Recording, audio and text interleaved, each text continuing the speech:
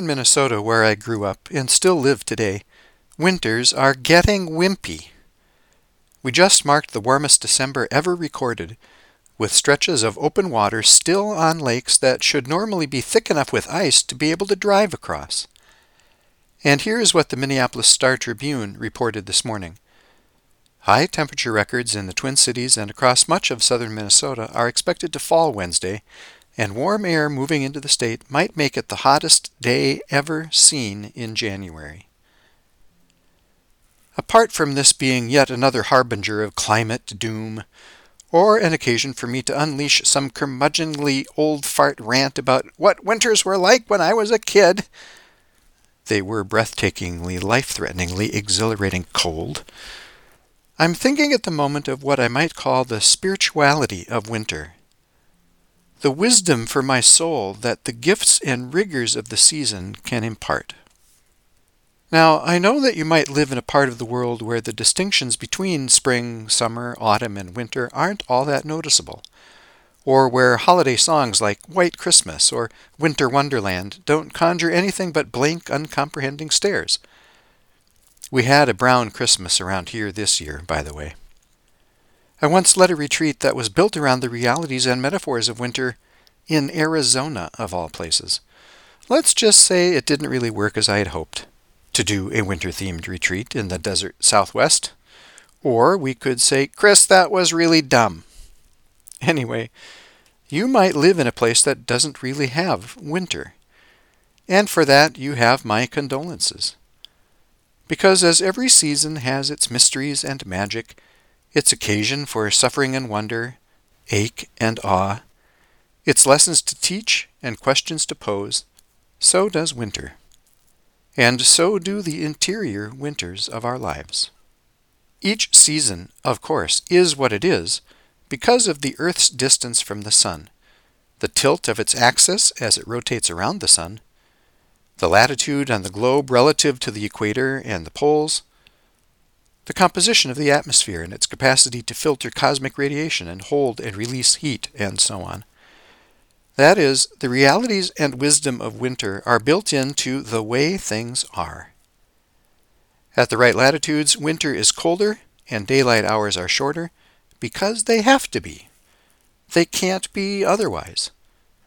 My point is that one of the first bits of winter wisdom, whether winter around us or the winter within us, is simply to accept it, embrace it, and learn from how nature and our souls just know how to be in wintertime.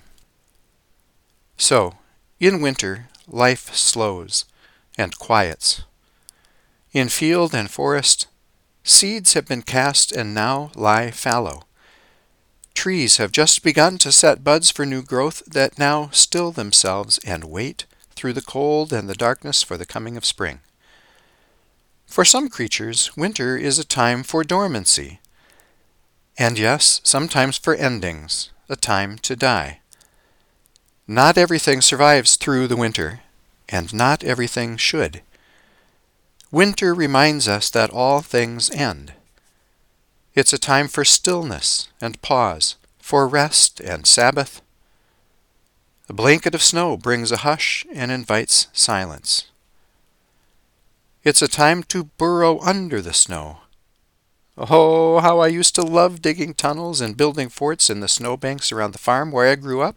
I'd get unbelievably cold and wet, but there was nothing like hunkering down deep inside those snow caves, peeling off my sodden, ice-crusted gloves to blow on my numb fingers, relishing the hush so deep I could sometimes hear the beating of my heart, or the skitter of a squirrel across the snow layered above my head. Winter is a time to dive deep under the ice and into the water, a time of going inward, to probe under the surface aspects of our lives, to ponder and reflect, to ask what might not otherwise be asked, and to listen deeply for what might not otherwise be heard through all the noise in our lives. Gail Boss writes in her wonderful short essay called A Turtle's Quiet Bead of Solitude that with the approach of winter, Quote, "At some precise temperature an ancient bell sounded in the turtle brain, a signal. Take a deep breath. Each creature slipped off her log and swam for the warmer muck bottom. Stroking her way through the woven walls of plant stems, she found her bottom place. She closed her eyes and dug into the mud. She buried herself, and then pulled into her shell, encased in darkness.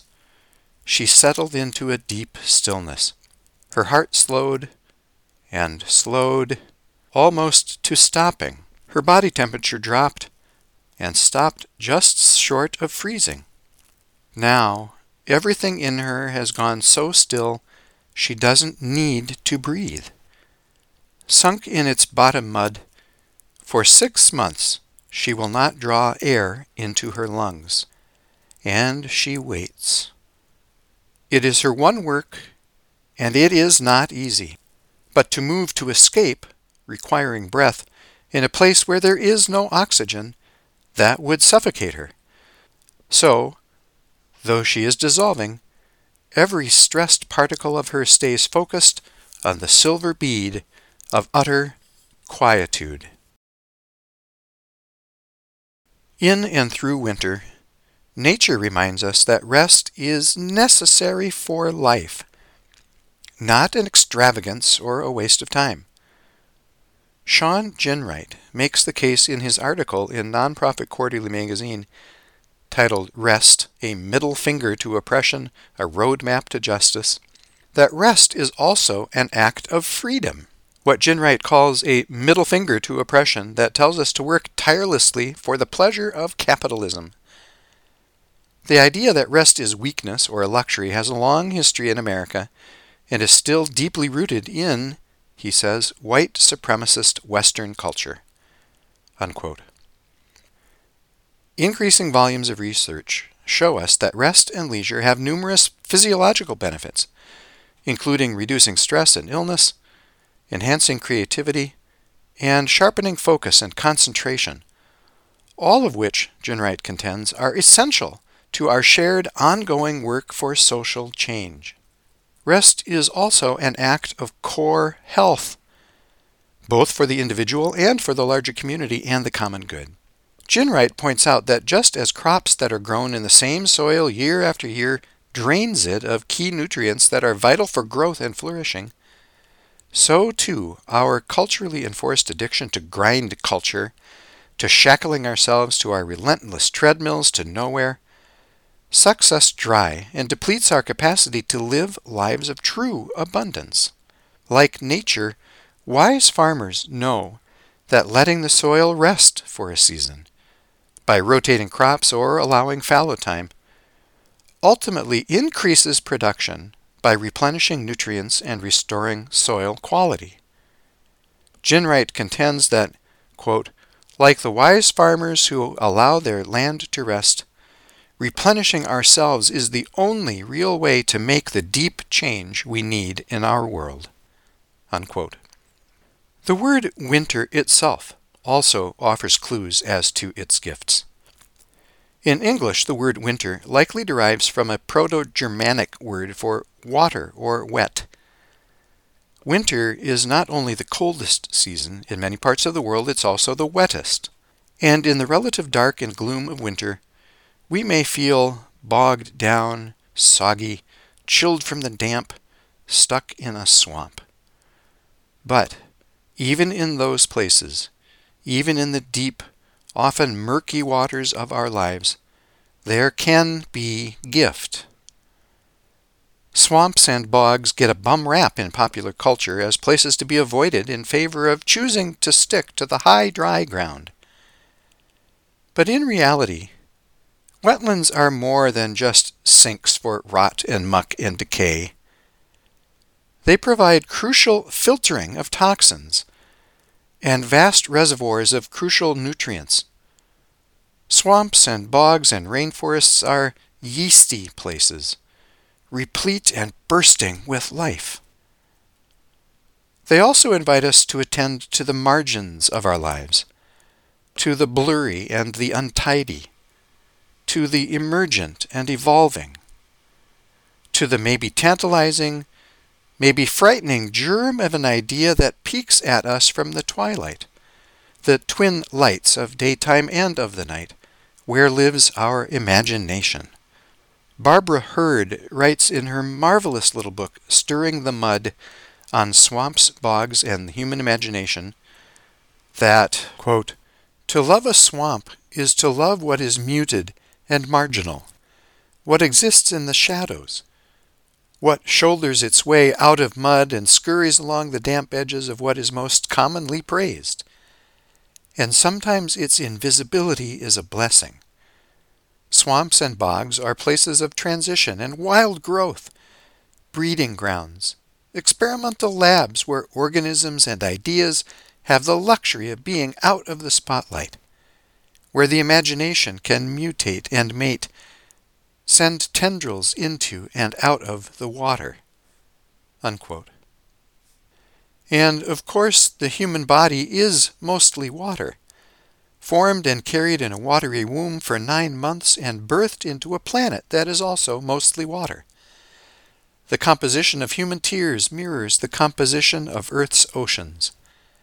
Water is our home, and winter invites us to come home, to be at home in our own skin and in the company of those who love us and whom we love. So, yes, winter can be cold and wet, and then there's darkness. Winter can be a time, regardless of the astronomical season, to confront and enter into and perhaps to dwell in the dark night of the soul. Our interior winters can be a time of impasse, of despair, of fear. We speak of being lost in the dark, of being afraid of the dark. In ways that are probably rooted in and certainly perpetuated by white supremacist racism, we often associate darkness with evil. But as with the cold that invites necessary rest and going deep under the surface, and as with the wet that reminds us of the growth and life that are gifts of the swamps and bogs of our lives, so too the dark can hold gift and blessing. We can, as wisely named by the title of Barbara Brown Taylor's remarkable book, learn to walk in the dark. The tender light of moonlight can soothe and illuminate in some ways that the bright, sometimes burning light of day just can't. The cool shelter of a shaded forest or of a cave can offer respite. Winter can be a time to venture outside, away from the invasive intrusion of city lights, and bask in the awe and wonder of the star-spangled night sky. Winter can be a time to embrace darkness, to see things with a clarity like no other time of the year. On a winter's night, the stars seem close enough to touch.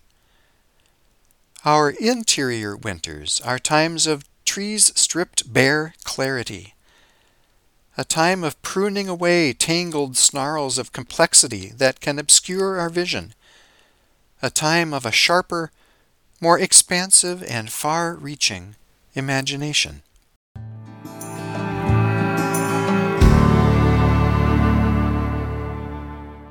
Cold, wet, dark, and finally, dangerous. Every season has its dangers, of course, but winter can kill in its own unique ways. Roads can become treacherous. Travelers can become stranded. Going too long without adequate shelter or warmth can mean frostbite or freezing to death. Equipment can break. Pipes can freeze and burst. Especially out in the country with nothing to block the wind, it's easy to get lost in the blizzard. Parker Palmer writes in the introductory chapter to his book A Hidden Wholeness about the blizzard of the world, and how farmers would stretch a rope from the barn to the house to hold on to as a guide, a lifeline through the storm. Winter reminds us in other ways of our fundamental connection to, interrelationship with, and dependence upon others. It's a time that beckons us to come inside to the lit, warm comfort of the hearth and to gather with others around the fire and the power of story. Winter can seem like an especially solitary, even lonely time. The dark nights of the soul of our interior winters can feel desolate and abandoned, utterly without solace and aching with the absence of God. And winter's harshness can kill, perhaps most cruelly and efficiently, when it catches us alone. And yet, always and yet, winter also beckons us to come together, to share our warmth and our light, our food and our shelter, our sleds and our skis and our hot cider and our stories. Winter reminds us that we need each other, that we all do better when we all do better, that we keep each other alive. A rare blanket of snow has been known to bring a pause, if even only for a time, to fighting in the Holy Land. It can obscure differences that divide, offer glimpses of what we have in common, and call us to remember that we are all in this together. As a kid growing up on a farm in Minnesota, one of the features of winter was the need for country families to designate a storm home in town, a place where we could go if the weather got too bad for the school buses to bring us home. I got to stay with my storm home family only once that I remember. I was maybe 10 or 11 years old, at my aunt and uncle Dorothy and Roy's place. Roy used to call me Sniggle Fritz. No idea why, but I loved it. He also ran a little corner store on the edge of downtown. Creaky wood floors lined with sturdy shelves, stocked with a little of this and a little of that. Your grocery basics, canned goods, baking supplies, boxes of cereal and crackers, a cooler with milk and ice cream in the back, popsicles in the summer, boxes of assorted grape and cherry and orange, and up at the front counter, a few rows of candy and such. This particular winter, after the storm had passed, but before the roads were clear enough for my mom or dad to drive into town to get me, Roy got me a foot-long hunk of grape bubble gum from the front counter at the store. And across the day or two of waiting at my storm home, watching TV, reading now and then, taking naps on the couch curled under a soft blanket, listening to Dorothy and Roy tell stories or talk on the phone or just putter quietly about the house doing whatever it is that grown-ups do. Across that day or two of waiting, I taught myself how to blow bubbles with that seemingly endless foot-long rod of grape bubble gum. Wow! Was I proud to be able to show that off to Mom once she finally did make it into town. A lifelong skill and a lifelong grape-tanged memory gifted to me by people who I admittedly didn't know all that well, but who I knew cared for me. Gifted to me also by a community that provided things like, well, schools and buses, and power for light and heat, and streets and roads, and plows for clearing them.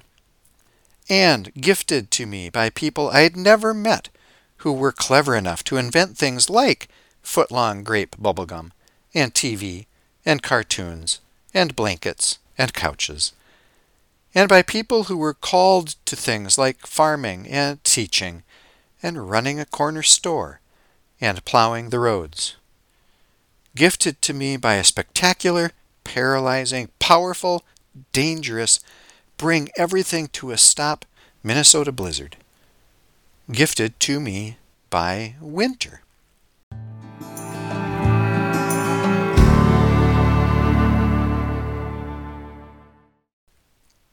And then, of course, as is the case with all the seasons of our life, there comes the gift of winter that it, too, will end. Daylight hours will lengthen, the winds will warm, and spring will come again.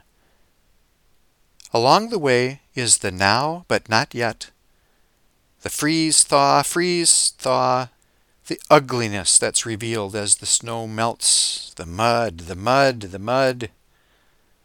The life within the seeds that were cast in the autumn will begin to arouse from winter dormancy, and eventually Eventually, the world turns green again. Remember that turtle that has wintered through at the bottom of her pond, not breathing, heart barely beating? Its author, Gail Boss, concludes with this: "It's this radical simplicity that will save her. And deep within it, at the heart of her stillness, something she has no need to name, but something we might call trust. That one day, yes, the world will warm again, and with it, her life. A last gift of winter is the assurance that green will return. Spring will come again. Through the inexorable turn of all the seasons, but perhaps especially through the depths of winter, runs a thread of patience and perseverance, and another of trust that something new will emerge."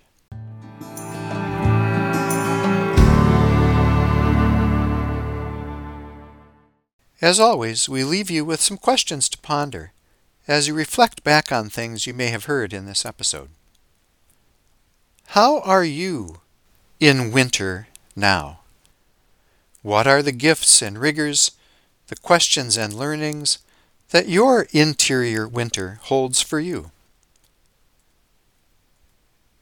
How do you let yourself rest? Recalling winter's deep waters, what have you learned or how have you grown from a swampy time in your life? In the midst of the blizzard of the world, who or what can you rely on as your storm home, your place of sanctuary, of warmth, of care? For whom are you a home in the storm, a rope from the barn to the house? Knowing that winter too will end and spring will come again, what green shoot of possibility lies waiting within you to emerge into the light? I'm Chris Johnson, so grateful for your listening to Pause, Purpose, Possibility, and for who you are in the world.